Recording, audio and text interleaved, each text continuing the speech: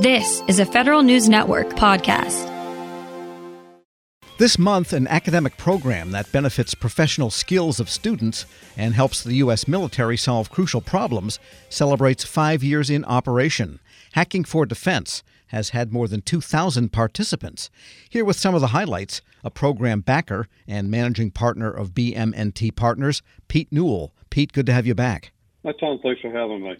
And you kind of developed the academic courses connected to Hacking for Defense. Give us some of the highlights over the past 5 years. How has this all been going? It's absolutely amazing to see how it has changed from being a prototype that we actually ran with BM&T that we thought we were going to cancel. I'll talk about the first time we did this. We ran a program looking at problems for a government client over spring break at Stanford, and we got to the end of that thing, and we said really we were low. We got to the point that the premise of using problems as a driver to change the conversation between DoD and Silicon Valley worked phenomenally. Unfortunately, the idea of using graduate students during the school year was just really hard because, they have classes, they have all kinds of other things to do to get in the way. And in the outbrief of that session to former SecDef Bill Perry and a few other defense luminaries, we were set to say that it was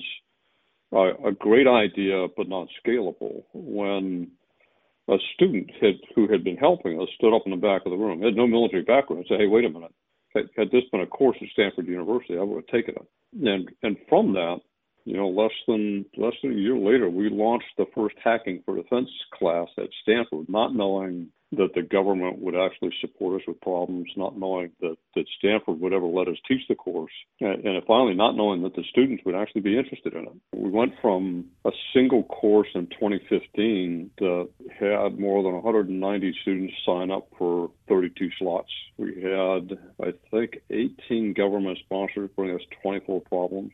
And before we ever taught the first class, we had other universities coming to us saying, you're going to open source this thing, and we want to teach this course also. Can you help us get set up? So 5 years later, Hacking for Defense, in partnership, really a partnership between the National Security Innovation Network, which is the DoD program manager for Hacking for Defense, BM&T, and the Common Mission Project, which is the nonprofit that we spun out to manage academic programming, has built that course now that it was taught in 37 universities in the United States this year. It was taught in 7 more in the United Kingdom, and we are just this month launched one in Australia. We also have interest in Singapore, Japan, India. We're working in Chile to help them get started, and a number of other countries. And that's just the defense-based program. Next year, we're looking at somewhere between 60 and 70 Hacking for Defense courses taught at different universities internationally. In many ways, then, this belies that notion that the snowflakes of Silicon Valley and their safe spaces on campus and all the rest of it, there are those that understand the importance of national security and are willing to put their brain power behind helping it. There absolutely are. And yes, Stanford can be, a bastion for the snowflake mentality. But I will tell you that I've not met, at any university we've been to, I've just not seen any pushback on the course. And of course, the idea of teaching students how to take a real-world problem and learn about entrepreneurial methods while they're actually talking to real people working on a real problem tends to give them real experience that is highly, highly sought after in the workforce. So virtually every university that teaches this class understands that outcome is these students are highly sought after, and we're producing something that's worthwhile. The other concept, though, is we're actually providing an opportunity for these young students to actually perform in national public service in a manner that fits with their lifestyle. And I'll tell you, fully 60 to 70% of the students who take this course continue to work with their government problem sponsors after the course ends. Give us some examples of the types of issues that have been solved or attacked or moved along in terms of challenges for DoD and the military and national security that have come from these collaborations. So, coming out of the very first class, we had a problem related to countering illegal commercial fishing, which, if you think about this problem, it's multi-trillion-dollar impact, particularly in the Pacific Ocean. And it is largely the impetus of conflict between multiple nations because that's their food source. So we had a student team come into the course with the idea of using synthetic aperture radar from low Earth orbit satellites to do something, and really found this problem to be the right nexus of their intellect focused on a real world problem that does something. That team left the course, realized that they had the promise or the premise for a data company focused on SAR imagery, and eventually launched the company. And now they're launching satellites. I don't want to say they have 4 or 5 satellites up now. There are hundreds of millions in funding into that team that started out as Hacking for Defense team. Sure. And you'll hear the CEO often talk about how the course built the basis for his company and how he still uses what he learned inside the company. And would you say that the pandemic and the very large range of problems it has engendered, has that been subject of some of the recent work? Yes, it has. One is we had to learn how to teach online. And what we found was the ability of students to get out and talk to people virtually. People were suddenly more accessible. So we actually found that we're getting more problems into the course, and we're getting more students interested in the course, and the students are getting access to more and more people faster, which is it's just creating an even richer course. Now, the course also spun out a bunch of different versions. So, we started with Hacking for Defense. We are now teaching a Hacking for Diplomacy class that's ongoing at Georgetown University right now. There is a Hacking for Sustainability course being taught in the UK right now. We have taught a number of environmental or climate-focused programs. In fact, I think there are 3 Hacking for Environment Oceans courses going on this year. And now we're looking at a series of post-pandemic hacking for, I guess I would call it Hacking for Local, but it really centers on when people talk about the economy and building back better, what exactly better is. And how do you take this course that's built on entrepreneurship principles and these students and focus them on the local communities?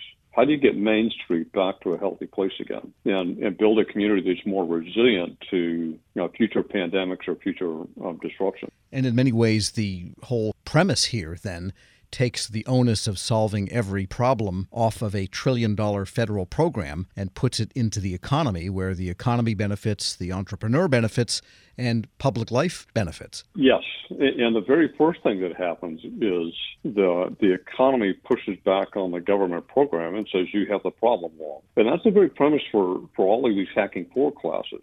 They're all problem-based, and what we've come to understand is no problem survives first contact with this course.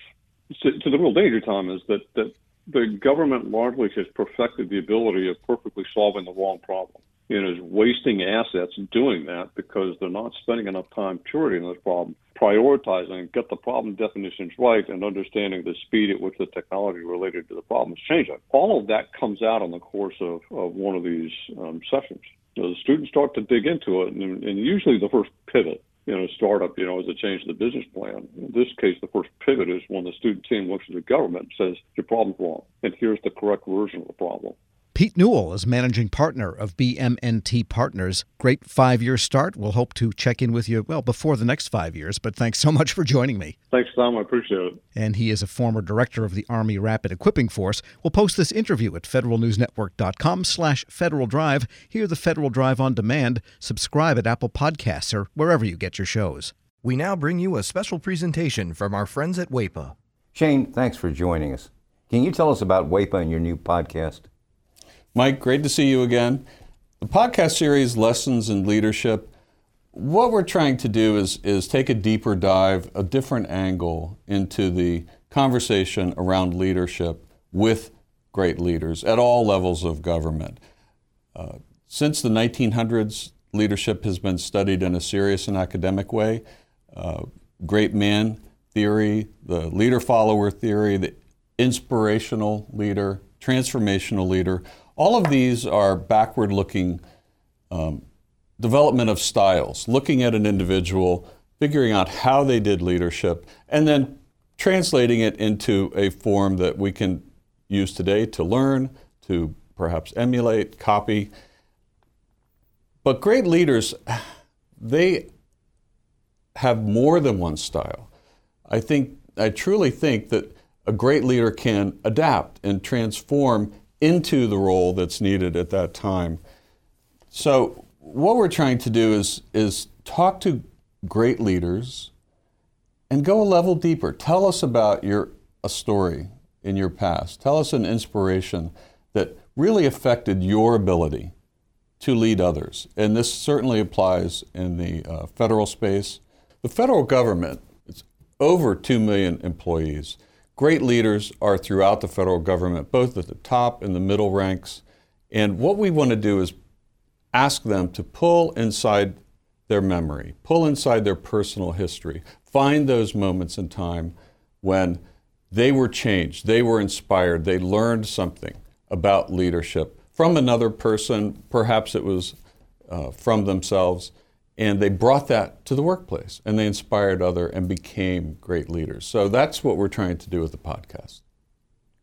Okay, so I get that you wanted to start with leadership, but what makes leadership such an important topic right now for federal workers? Great question. Leadership today is tested like never before. If I had to put a leadership style, if I had to put names to it, we hear about empathetic, we hear transparent, we hear inspirational. So today we have COVID, we have a down economy, we have social injustice that we're dealing with. There are many new factors. And it's drawing like never before on a leader's ability to pull from within themselves and adapt to the current change. So leadership today is almost brand new again. We're taking all kinds of different styles, attributes, learnings that leaders have. They're looking at the current situation that we're in and understanding, how do I move groups of people? How do I move my employees? How do I inspire? How do I get them to the next best place? So I think leadership today, this conversation is extremely relevant, perhaps more relevant than it's been in several decades. You know, we talk about an employee's personal route to growth, but what role does the management side have in this? I think in the federal government, it's a little bit different than it is in the private sector. My father was a civilian federal employee. He joined the federal government in the 1960s. John Kennedy, he was inspired by ask not what your country can do for you, but what you can do for your country. He had opportunities to go in the private sector. That notion of service inspired him. It inspired an entire generation. I would like to think that call to service, which is unique in the federal space, in the government space, still exists today. Well, that about says it all, but is anything else you'd want the audience to know about you personally or WAEPA as an organization? I have been around the group affinity insurance world for 3 decades. This is my second major organization that I've led. And I will tell you that we impart this feeling, you mentioned it, Mike, about service, this notion. We serve those who serve. And I will tell you that it's refreshing. It's a blessing to be there. And I have so much respect for civilian federal employees at every level of government. In this podcast, we're hoping to talk to leaders which are similarly inspired and can share their learnings over a lifetime. And this will be useful information for anybody in government service.